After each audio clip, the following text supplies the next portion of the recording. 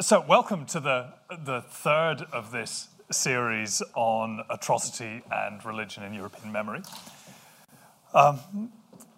Wars always inevitably produce atrocities, but not all of them to the same extent. Civil wars, when your enemy are rebels or criminals or tyrants rather than simply foreign powers, are particularly liable to produce atrocities. And doubly so, religious civil wars, in which the enemy are blasphemers or agents of the devil. Who's going to dare say that there are some punishments which Satan's servants don't deserve? In fact, by the very act of violating the norms of war, you can demonstrate your own superlative zeal for the cause. So the age of the religious wars in Europe was naturally an age of atrocities. And in this lecture, I want to look at two such atrocities in particular, how they came about and what their effects have been since. At the end, I will even attempt an answer to my slightly silly title. But first, let's be clear what we're talking about. We're looking at the period from the 1540s to the 1640s, when Europe's fault line between Catholic and Protestant repeatedly erupted into full-scale warfare. This was a consequence of the Protestant Reformation, but not an immediate one. You'll notice that the first of the sort of full-dress religious wars in 1546-7 followed nearly 3 decades after Martin Luther's initial protest triggered the Reformation. 3 decades in which more conventional and small-scale techniques of religious coercion, like inquisitorial trials, had tried and failed to keep the burgeoning divisions under control. And at the same time in which repeated attempts at negotiated settlements and compromises had also failed, despite some very heavyweight backing. In other words, war came as a last resort, when everything else had already been tried and when bitterness was already entrenched. And there are religious wars in Germany, in Scotland, in England, in Switzerland, elsewhere. But today I want to concentrate on 2 of them. So first, is it going to be working after that? Could we move on to the first slide? The Netherlands, by which I mean an area extending across the modern Netherlands, Belgium, a decent slice of what's now northeastern France.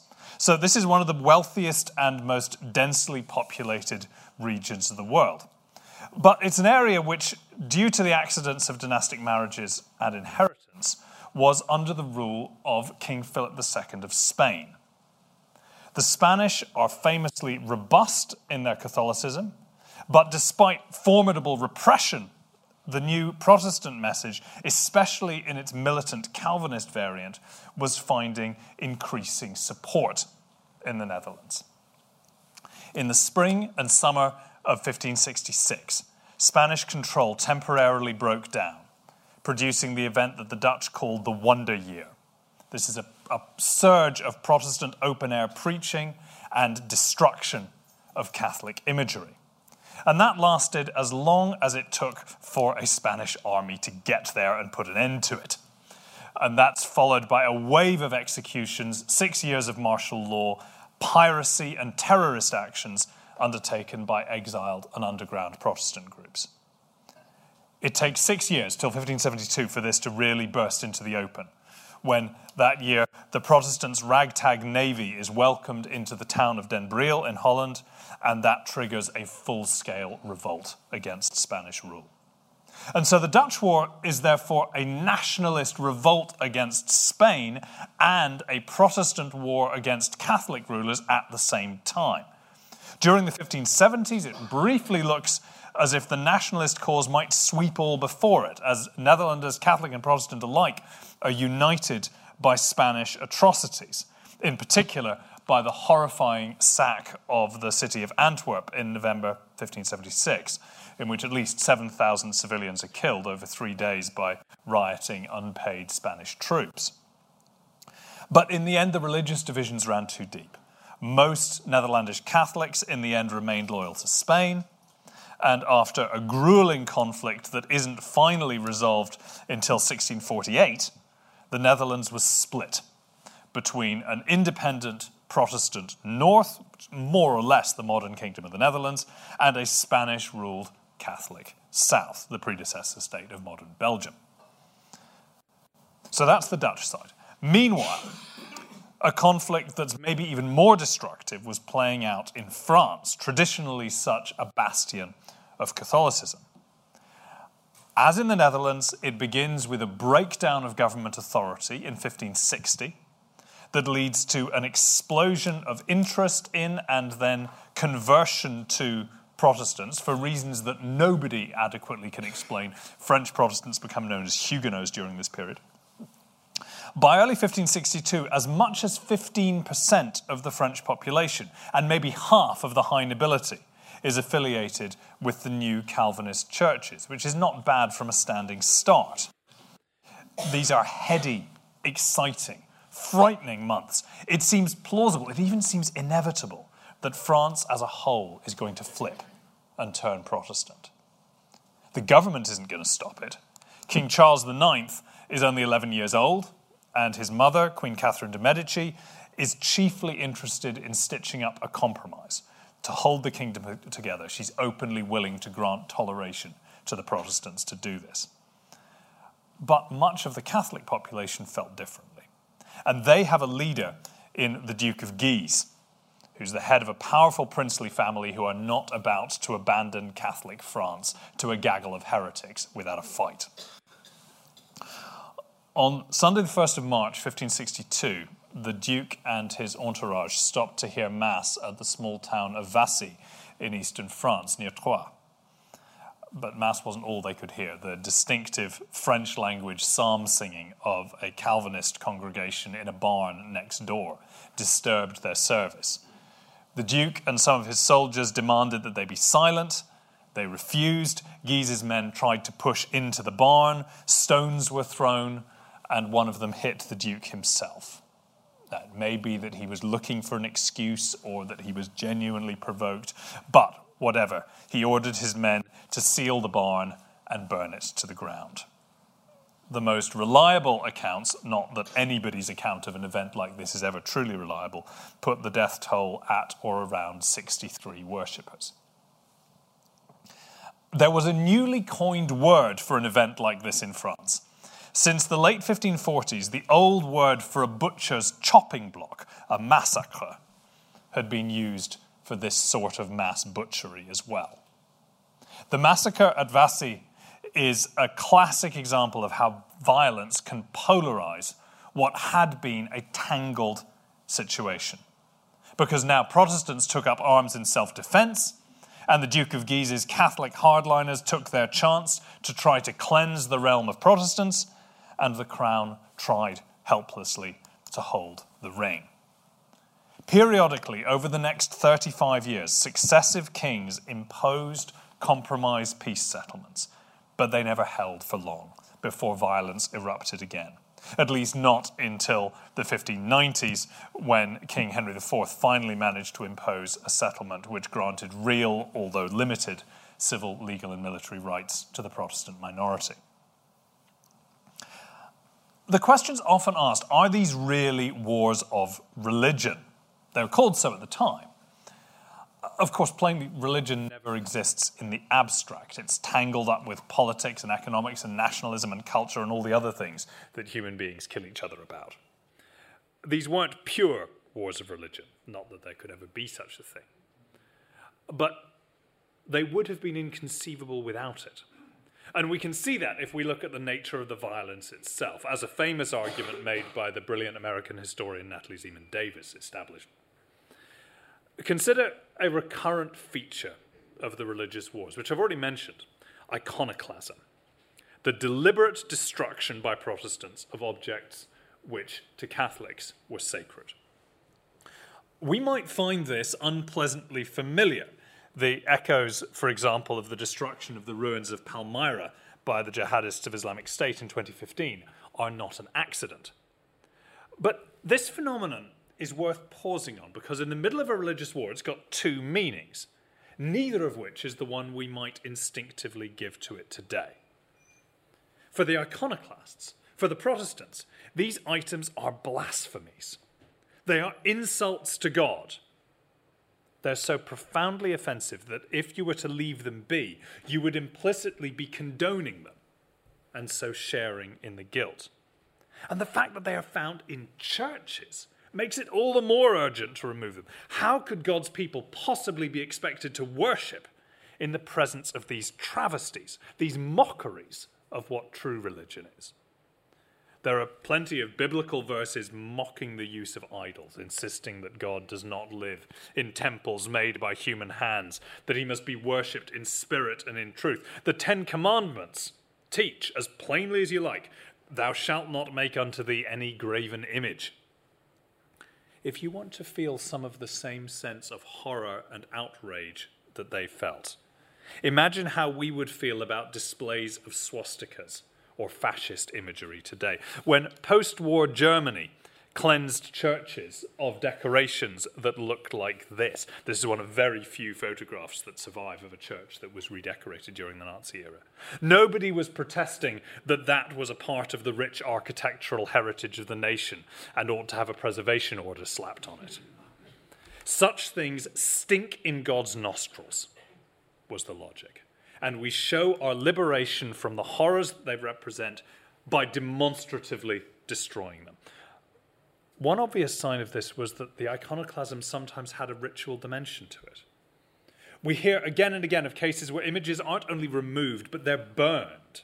It's the punishment for heretics. Or sometimes statues of the Virgin Mary had their noses cut off. And if the meaning of that isn't immediately clear, remember that one of the most visible and horrifying symptoms of advanced syphilis is saddle nose deformity, that is, most of the nose falling off. Syphilis is endemic across Europe throughout this period.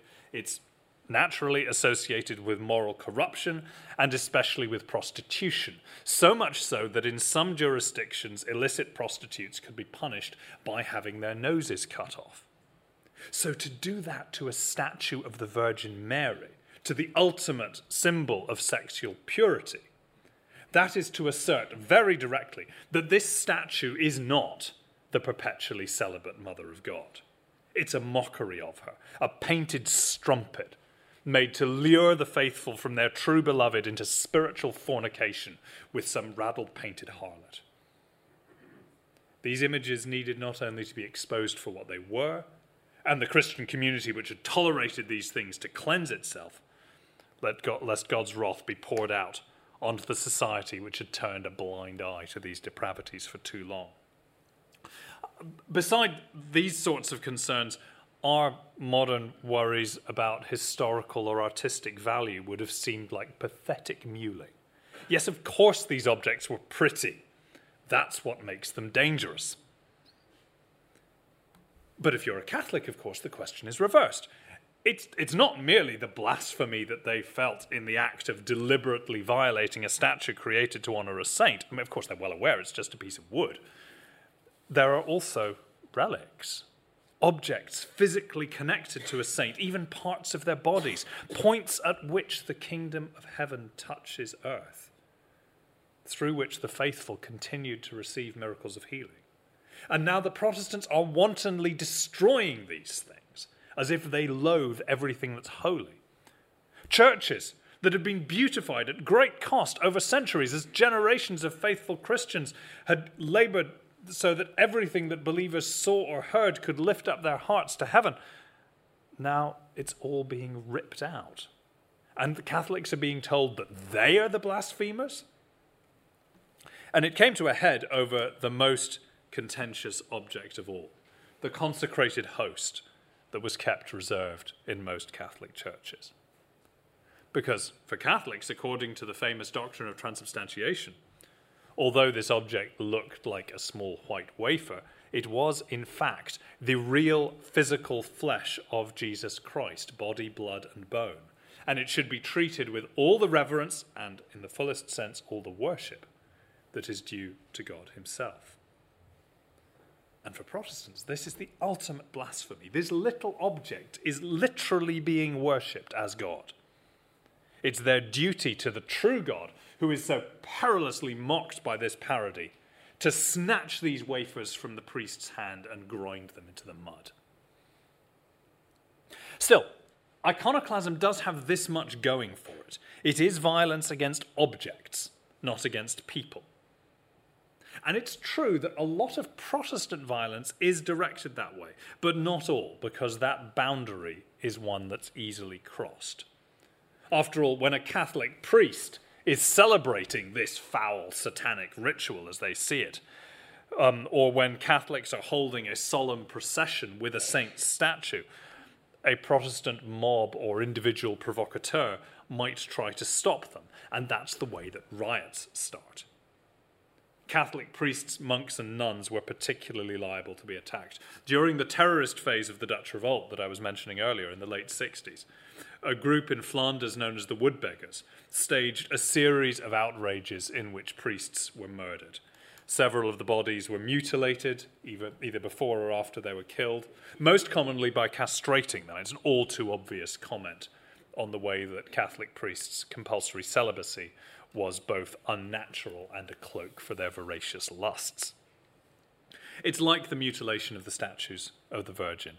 It's a statement that supposed holiness is actually a cloak for corruption. And the statement is the same whether it's written on wood or on human flesh. Priests are also murdered during the French religious wars. This incident in which a priest was tied to the crucifix in his own church and then shot is a particularly powerful symbol of the way that violence that begins by cleansing the temple of idolatrous objects can easily spill over into cleansing it of idolatrous people.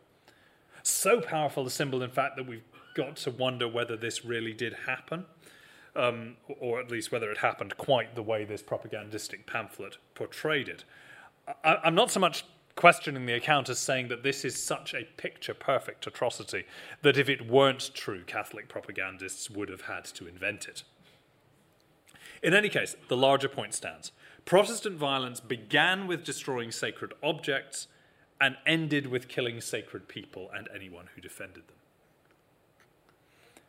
Catholic violence aimed in much the same way to cleanse Christian society from pollution and impurity, but with one key difference. The impure elements were not objects, but people, the persons of the heretics themselves. From the start, Catholic violence tended to be directed at religious cleansing by terrorizing, driving out, exterminating the heretical infestation. This is a painting of the Catholic League in Paris marching through in hunt for heretics. And you can see here the friar firing almost at random into the crowd. The gangrenous limb, by this view, needs to be cut out of Christendom to stop the rot from spreading. Urgent surgical necessity means that normal niceties like due process or the presumption of innocence are luxuries that can't be afforded. Sometimes there was a rough process of sort. There's a repeated scene in several French cities on the eve of the civil wars in which a group of Catholic vigilantes would set up an impromptu saint's shrine in the street and then challenge passers-by to cross themselves or otherwise show appropriate devotion. If you refused, you would likely be murdered on the spot as a Protestant. And it's often overlaid with an apocalyptic urgency. After all, the collapse of Christian society into internecine warfare looked very like a sign of the end of the age. This is the beginning of Armageddon. It's the final test in which Christ is going to spit out the lukewarm moderates from his mouth and demand true allegiance. For Catholics, to purge the realm of heretics in a moment like that was both an urgent necessity and a glorious privilege. It's a chance to be a warrior for God. And in that sense, the actual warfare, clashes between armies, is almost peripheral. It's events like the burning of the barn at Vassy that shows what it's really aimed at. In the next century, one of the shrewdest observers of the English Civil War commented that the war was begun in our streets before the king or parliament had any armies. And that comment could stand for the era of the religious wars as a whole. The real wars happened between two mobilized civilian populations, each one desperately trying to cleanse their community of fatally dangerous pollution. If Catholic apocalypticism tended to take off any constraints from their violence, The Protestants are also apocalyptic, but it plays out in a slightly different way. The Protestants are theologically inclined to expect and indeed to revel in persecution and victimhood. Martin Luther had primed them to expect to follow in Christ's footsteps and to suffer the way he suffered. They read in the New Testament that God disciplines those whom he loves, that it's a grace, a privilege to suffer injustice for the sake of the gospel. So maybe they didn't exactly seek suffering out, but when it came, they're not surprised by it, and they're also not deterred by it. You can arrest them, you can murder them, you can massacre them, and you will only stiffen their resolve and prove them right. They will take up and retell the story of their sufferings, and they will turn it against you. They are, in fact, a remarkably difficult community to intimidate. Violence just doesn't seem to work against them. There would be several ways for their enemies to respond to that frustrating fact, but the obvious one, of course, was to redouble their efforts. If you can't scare them, you can at least kill them. All right, enough generalities. I want to look at two particular events during the religious wars which show the way that particular atrocities could happen in this system and how they could break it. One Dutch, one French. From October 1573 to October 1574, the rebel Dutch city of Leiden was besieged by the Spanish. There's a brief break in April-May 74 when some resupply is possible. The siege itself isn't particularly violent. The Spanish can't assault the city because the ground is too wet to dig trenches. But it is tight, apart from that brief interlude in the spring. Around 6,000 of the city's 15,000 people died during the siege, mostly during the second phase of it, from May until the city's relieved on the 3rd of October. The relief of Leiden is a decisive battle during the War for Dutch Independence. If the city had fallen to the Spanish, then South Holland would have lain at Spain's feet, whereas the Dutch victory helped to provoke a wave of desertions by Spanish soldiers and effectively marks the eviction of the Spanish from the province of Holland. This is partly because the victory is a genuinely impressive military achievement in a very Dutch way. It happens by cutting dikes so as to deliberately flood large parts of the countryside, forcing the Spanish to retreat further and enabling a fleet of rebel barges to reach the city and deliver 8,000 soldiers and some fresh supplies. Even so, the relieving forces fought their way through to the city painfully slowly. As deaths mounted, there were riots against a city government that refused to surrender, bitter divisions while the property of Catholic citizens was seized and redistributed. But although food was tight, the city wasn't on the edge of starvation. The deaths were mostly due to disease, or they called it plague. What it actually was is anyone's guess. Food, though, wasn't about to run out. There was a ration of horse meat still being distributed to every household until just before the end of the siege. But this isn't quite the way the events remembered. And remembered it was. Here I should say I'm following the terrific Dutch historian Judith Polman.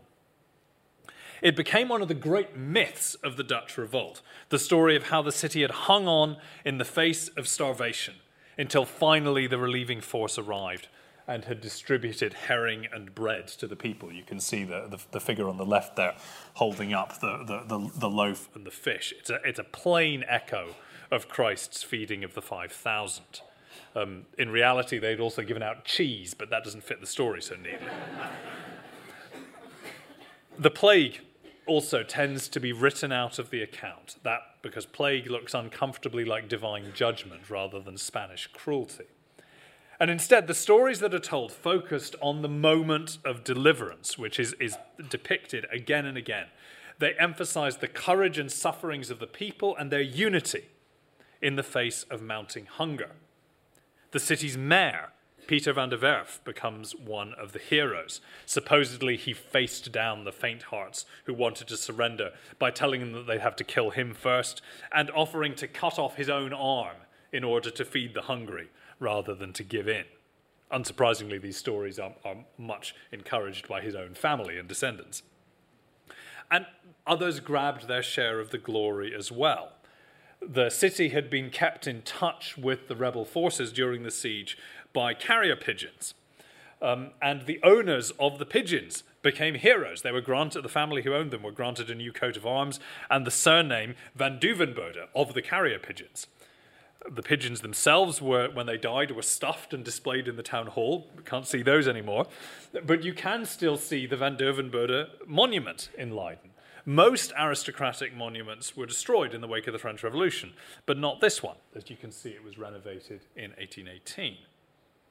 And as the siege faded into memory, as the town's population rapidly grew, so very few of its residents had even a familial connection with the siege, the legends grew ever more extreme. A history of the siege written in 1642 described how bones, chewed first by the dogs, were sucked dry by boys. When a piece of meat fell on the floor at the place where they handed out the meat, they leapt at it and wolfed it down raw. The blood was scooped out of the gutters and slurped down. Now, narratives of starvation in cities under siege are a well-worn genre going back to ancient times. But these stories didn't quite take the normal tack in which there are tales of cannibalism and social breakdown. Instead, these tales emphasize the citizens' stoic self-sacrifice, with nursing mothers who are unable to produce milk, feeding their starving infants with their own blood. The tales also emphasized social solidarity, the rich and the poor alike, Catholics and Protestants together, sharing what little they had. Relics of the siege are treasured, in particular cooking vessels that had been used during it are brought out again and used for the feasts which are held for the annual celebration of the relief on the 3rd of October.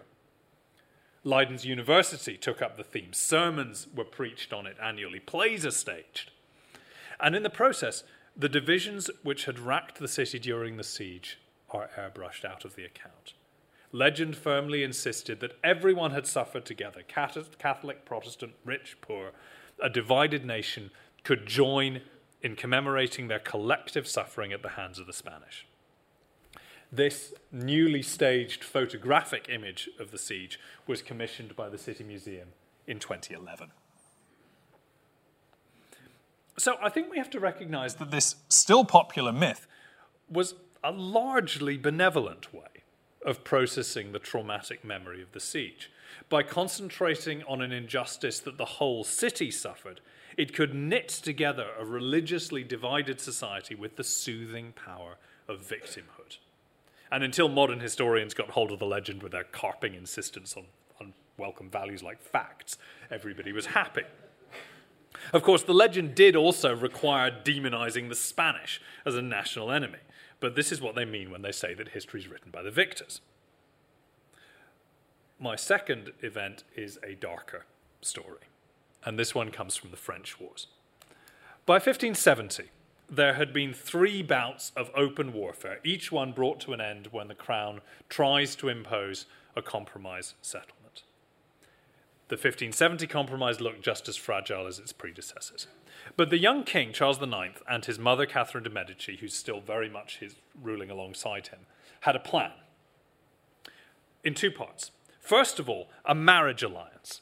They're going to marry the most highborn of the Calvinist noblemen, Henry of Navarre, who is in fact later going to become king and convert to Catholicism in order to secure his throne. But at the moment, he's the leader of the Calvinists, in name at least.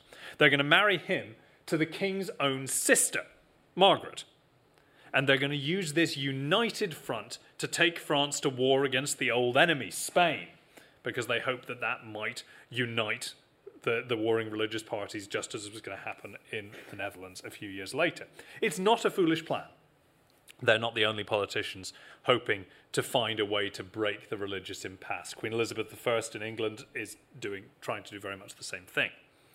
So in August 1572, the great and good of both parties gathered in Paris for the wedding. Everybody knows that the city itself is overwhelmingly and violently Catholic. It has an embattled Protestant minority protected against vigilante attacks only by the Crown's determination to impose a pacification that much of the citizenry do not want. But for the moment, the city chafes but accepts it. The marriage takes place in Notre Dame on the 18th of August, despite the Pope's condemnation of a marriage between a Catholic and a heretic. And soon the assembled notables are going to disperse. Maybe it's going to work. Then, on Friday the 22nd of August, Gaspard de Coligny, the Protestant nobleman who's the most important military leader of the Protestants, is shot in the street and badly wounded. Nobody knew for sure then, we still don't know exactly who shot him or why, but we do know that the shot was fired from a house belonging to the Dukes of Guise, the leaders of the rejectionist Catholic faction. Instantly, this plunges the capital into a crisis. There's rumour, counter-rumour, there still is about what happened. Quite what went on between the Friday and the Sunday morning is still hotly contested. For myself, I am not persuaded that the original assassination attempt was planned or sanctioned by the King and the Queen Mother. But it might have been. Certainly the paranoid rumours that whipped through Paris that weekend suggested that it was. It's pretty obvious that this is not going to end well. Another round of religious war seems inevitable. There's the fear that the Calvinist leaders gathered in Paris might attempt a coup, might try and seize the king. Certainly rising fury from the Calvinists suggested that they were going to strike back in some way. Coligny is urged to leave Paris and mobilize his army, but instead he chooses to remain. He says that he's going to trust the king and the Queen Mother to keep the peace. The royal family and their advisors spent much of Saturday the 23rd cloistered in a crisis meeting at the Louvre. Obviously, we don't know exactly what happened, but I can tell you what seems likely. They're aware that the city is a powder keg, that the presence of the Calvinist leadership makes this a very dangerous moment. They're aware that rightly or wrongly they're being blamed for the assassination attempt. The king and his mother decide that the time has come to abandon their attempt to play both sides. Instead, they had what seemed to them an opportunity to mount a coup of their own, to act swiftly and suddenly, to cut off the head of the snake, to bring this endless civil war to an end at a stroke, to take out the entire Calvinist leadership, who are right there. The rumours circulating that the Calvinists themselves were planning to seize or to murder the king only made it seem more urgent. What we know is that late on the Saturday, the 23rd, it's decided to follow up the botched assassination of Coligny with a simultaneous strike against the entire Calvinist leadership, to be carried out by the king's personal guard together with the Duke of Guise's men. Overnight, the city's gates are sealed. Boats on the Seine are impounded in order to prevent any escape. The murders began at around 4 a.m. on Sunday, the 4th of August, St. Bartholomew's Day. St. Bartholomew, ominously, is the patron saint of butchers. It's a festival day when norms are already half suspended. The king's Swiss guard break into the house where the injured Coligny is being tended, and he is swiftly murdered. But the break-in, and maybe the ringing of bells, had already roused a neighbourhood that was at hair-trigger readiness. Maybe this is the Protestant coup that everybody's so frightened of. Catholics poured out into the streets, but it turned out to be something else. It's been very plausibly argued that the critical moment is when the Duke of Guise himself comes out of Coligny's lodgings after the murder, and there, in the street, in the hearing of the crowd that's beginning to gather, instructed his men to move on to the rest of the Calvinist leadership, and said the words, "Le roi le veut," the king commands it. For Paris's fervently Catholic population, who had spent 10 or more years being restrained by the king from purging the Protestant pollution in their midst, this is a moment of release. It's a long overdue permission to do what they had always known would have to be done. The rumour swept through the city. In other words, the massacre that followed doesn't seem to have been actively premeditated by the king or his mother. They'd planned a targeted strike against the leadership. What they got instead was a genocidal purge. This early woodcut shows the whole story from Coligny's assassination on the left through to his eventual murder in his bedroom at the top, his body being dumped out of the window, and then the killing beginning in the street. The numbers are disputed, but a sensible guess of the deaths in Paris on St. Bartholomew's Day and the 2 or 3 days following would be 3,000, give or take. But the numbers don't convey the experience very well. For example, the Protestant merchant family of Matherin-Lusseau had imagined that the fact they've got business dealings with the royal court would give them some protection. When the doorbell was rung early that morning, Matherin himself went to answer it, and he stabbed to death on the spot. His son managed to escape into the street, beat on a neighbour's door for refuge, but the neighbour refused to open, and the young man was butchered in the street. His mother, Matherin's wife, jumped from an upstairs window into a next-door courtyard, breaking both her legs in the fall. She was at least luckier with her choice of neighbour, because this one hid her in his cellar. But the mob spotted the open window, worked out where she was, and dragged her out into the street by her hair. They cut off her hands to get the bracelets on her wrist, and then impaled her on a roasting spit, dragging her body through the streets before dumping it in the river. A number of witnesses reported that the Seine ran red with blood by the end of the day, and that may be more than just a figure of speech. Only a minority of Paris's Catholics are actively involved in the killing. But if most of their neighbours were too ambivalent or too frightened to shelter fugitives or to face down the mobs, a minority is all that you need. Most of those who were killed were Protestants, but some Catholics who did try to protect their Protestant neighbours are killed too. Some of those neighbours protected them because they seem to have been genuinely horrified. The Duke of Guise himself, the arch-Catholic, sheltered a number of Protestant families in his Paris house, although he did also try to have some of their children rebaptized as Catholics. Others are more openly mercenary. There are some Protestants who paid handsomely for the shelter that they received. And as Madame Lusseau's grisly example shows, there is pillage and looting, but it tends to be secondary, opportunistic. This is a case of God's soldiers taking a well-earned reward for their service. It's not the purpose of the killing. Again, there's a ritual quality to these murders, which is a constant theme. The small children whose parents are killed in front of them and who are then stripped naked and dipped in their parents' blood. As a kind of anti-baptism. It's a way of freeing them from the stain of Calvinism so that they can be allowed to live. Or the Protestant bookseller who's burned alive on a bonfire of his own heretical books. The Protestants who are forced to recite Catholic prayers before they're killed. We're past the point where you could save yourself that way, although no doubt some people tried. Above all, there's a quasi-judicial quality to some of these murders. This is a crowd that wants to think of itself as fulfilling royal and divine commands, not as a murderous mob. Coligny's body is mutilated and paraded through the city. Rioters calling themselves his judges proclaim the sentence against him at each intersection before they dump the body in the river. It's no accident that so many of these stories end in the river. That's the providential means that God's provided to wash the guilty city clean.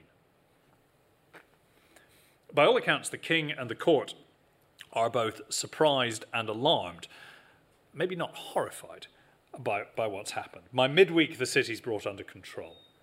But by then, events have already been set in motion. During September and into October, there are copycat massacres in a dozen other cities, in Orléans, Lyon, Troyes, Rouen, Bordeaux, Toulouse, elsewhere. Royal letters had quickly gone out, urging the provincial governors to keep the peace, but not quite quickly enough. Some of those in Paris on the morning of St. Bartholomew's Day, and remember, everybody's there, seem to have been given verbal instructions at court, which they took as command or as permission to follow Paris's example. And in cities which have been chafing at the open presence of heresy for a decade, that's all it took. A spark of legitimacy is enough.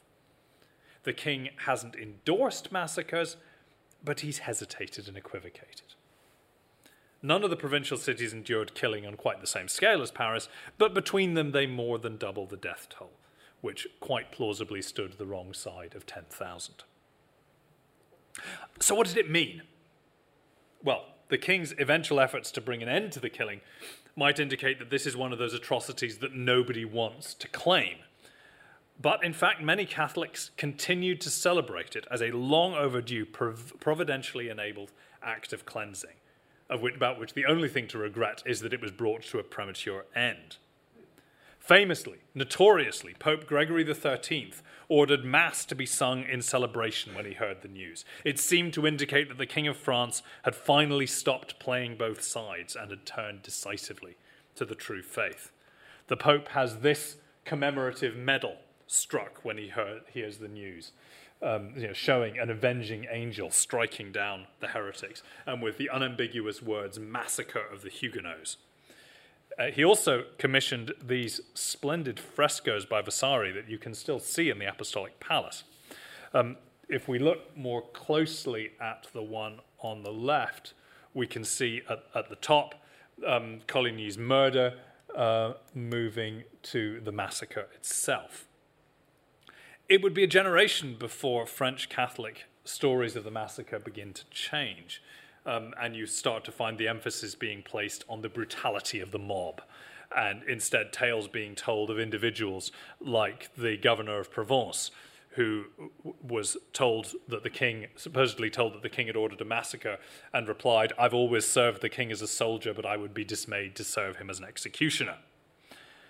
Soon enough, Catholic France tried to forget the massacre and subsumed it into the act of collective willful amnesia that was applied to the era of the civil wars as a whole, a kind of both-sidesism that smothered individual events within a sort of distancing moral equivalency. That's easy if you're a Catholic. For the Protestants, things are different. Maybe the most important reaction, understandably enough, is shock. I said that the numbers of the dead are still disputed. Unsurprisingly, in the first wave of rumours, the guesses trended high.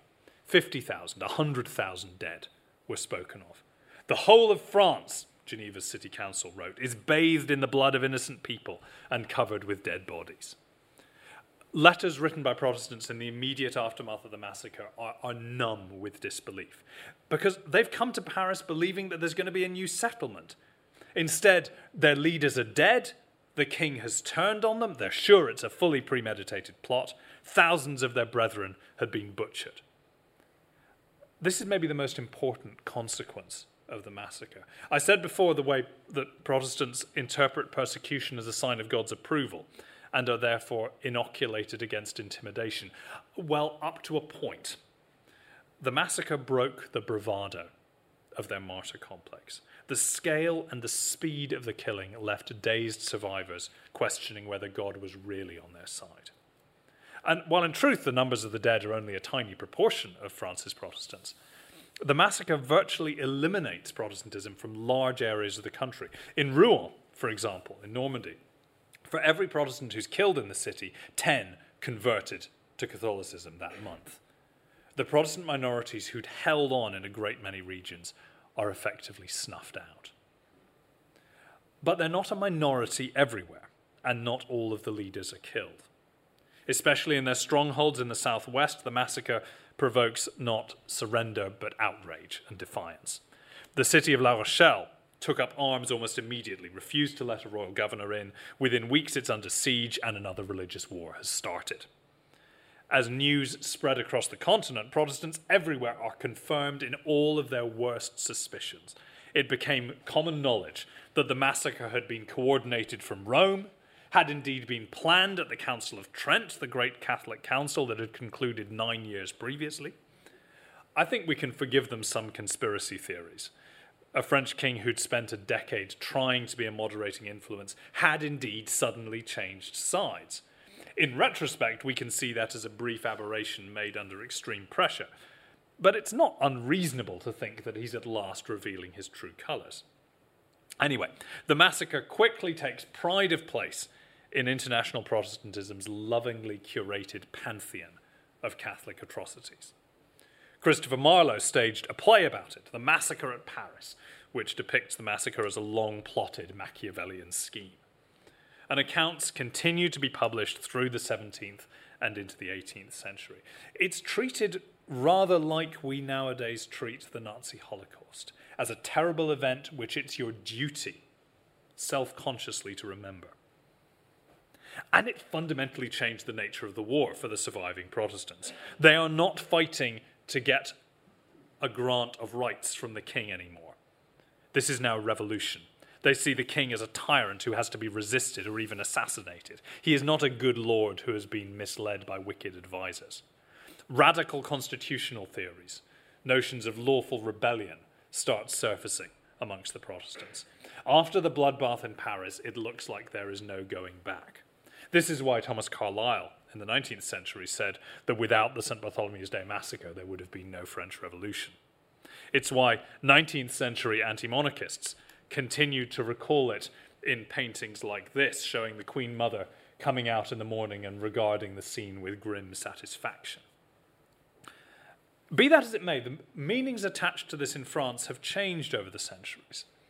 The trouble, of course, is that French Protestants were finally expelled from France by Louis XIV in 1685. So there's no substantial French constituency that is still nursing the memory of its injuries. Instead, the massacre becomes, for example, for Voltaire, a symbol of religious intolerance and the abuse of power by churches in general. During the French Revolution, the stories strongly revived on these terms. Several plays of that era referenced it, most notably Joseph Chénier's Charles IX, which used the massacre to demonstrate that religions and kings are both equally evil. The play is blocked for many years by the censor. It's finally performed in November 1789, by which stage it's already notorious. One critic called the play an evening of blood, which in the context of the French Revolution was a compliment. Robespierre's colleague Camille Desmoulins saw the play as having been decisive in moving the revolution forward. Chénier was a member of the National Convention and put his principles into practice when he voted for the execution of the king. The massacre hasn't exactly been forgotten since then. There was an opera about it in the 1830s. Mark Twain, in a particularly bleak mood of irony, called the massacre unquestionably the finest thing of the kind ever devised and accomplished in the world, on the unarguable basis that all of the best people took a hand in it. There are still painters like this Russian who draw meaning from the story, noticing again at the top right the malign, brooding power of the church.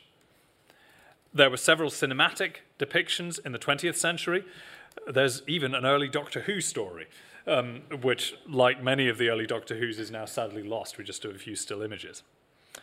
The best-known cinematic version is the 1994 remake of the 1954 film of Alexandre Dumas' 1845 novel La Reine Margot, which has a very lengthy and graphic depiction of the massacre, and distinguished in a peculiarly Gallic way by the fact that a great many of the participants don't appear to have been wearing very many clothes. Still, for such a cataclysmic event, its modern cultural footprint is relatively modest. And I think for a simple reason, that neither its victims nor even its villains have that much salience anymore. French Protestantism isn't extinct, but it doesn't cherish its persecution in the same way. And French Catholicism has been frozen out of any kind of power for over a century now. And France hasn't had either kings or emperors for 150 years. In other words, the story no longer really serves anyone's cause. And it can become just a backdrop to a different kind of story, as in La Reine Margot, or as in the pre-Raphaelite painting by Millet, a Huguenot on St. Bartholomew's Day, which manages to turn the massacre into a story of doomed and heroic love. Don't let anybody tell you that romantic trivialization is a modern invention. So, how do you survive a massacre in the wars of religion? Well, don't answer the front door while it's going on. But the contrasting examples of Leiden and Paris mean we can answer that question on two slightly less superficial levels. If you are a community that has suffered an atrocity, you survive and recover from it by making the right use of it, by not allowing it to break your nerve, and instead keeping its memory alive as a means to unite you against your foes. As we've seen, in that sense, parts of French Protestantism survived the massacre and others didn't. whereas the Dutch managed to use the sufferings of Leiden and the atrocities that followed much more effectively. Most importantly, if you are a country where an atrocity like this has taken place, setting citizens against each other, creating bitter memories of betrayal and murder that could be remembered for generations, you survive the trauma not by trying to forget it, but by the way you choose to remember it. So if you're the Dutch, you play down the divisions, you forget the plague, you emphasize communal suffering, you make sure that foreigners are the common enemy, and you slather the story thickly enough with myth that it becomes a uniting rather than a dividing force. And once that myth has dried hard for a century or two, enough will have healed underneath that the historians can be let loose to break things up without any obvious danger. If you're the French, you wait until bitterness has finally exhausted itself. You allow it to be crowded out by more modern traumas, and finally you reach a point where the story of the atrocity no longer moves anybody to call for fresh blood. Then, and only then, when it's simply become history and the dead can be allowed to rest in peace, can a nation truly say that it survived a massacre. Thank you.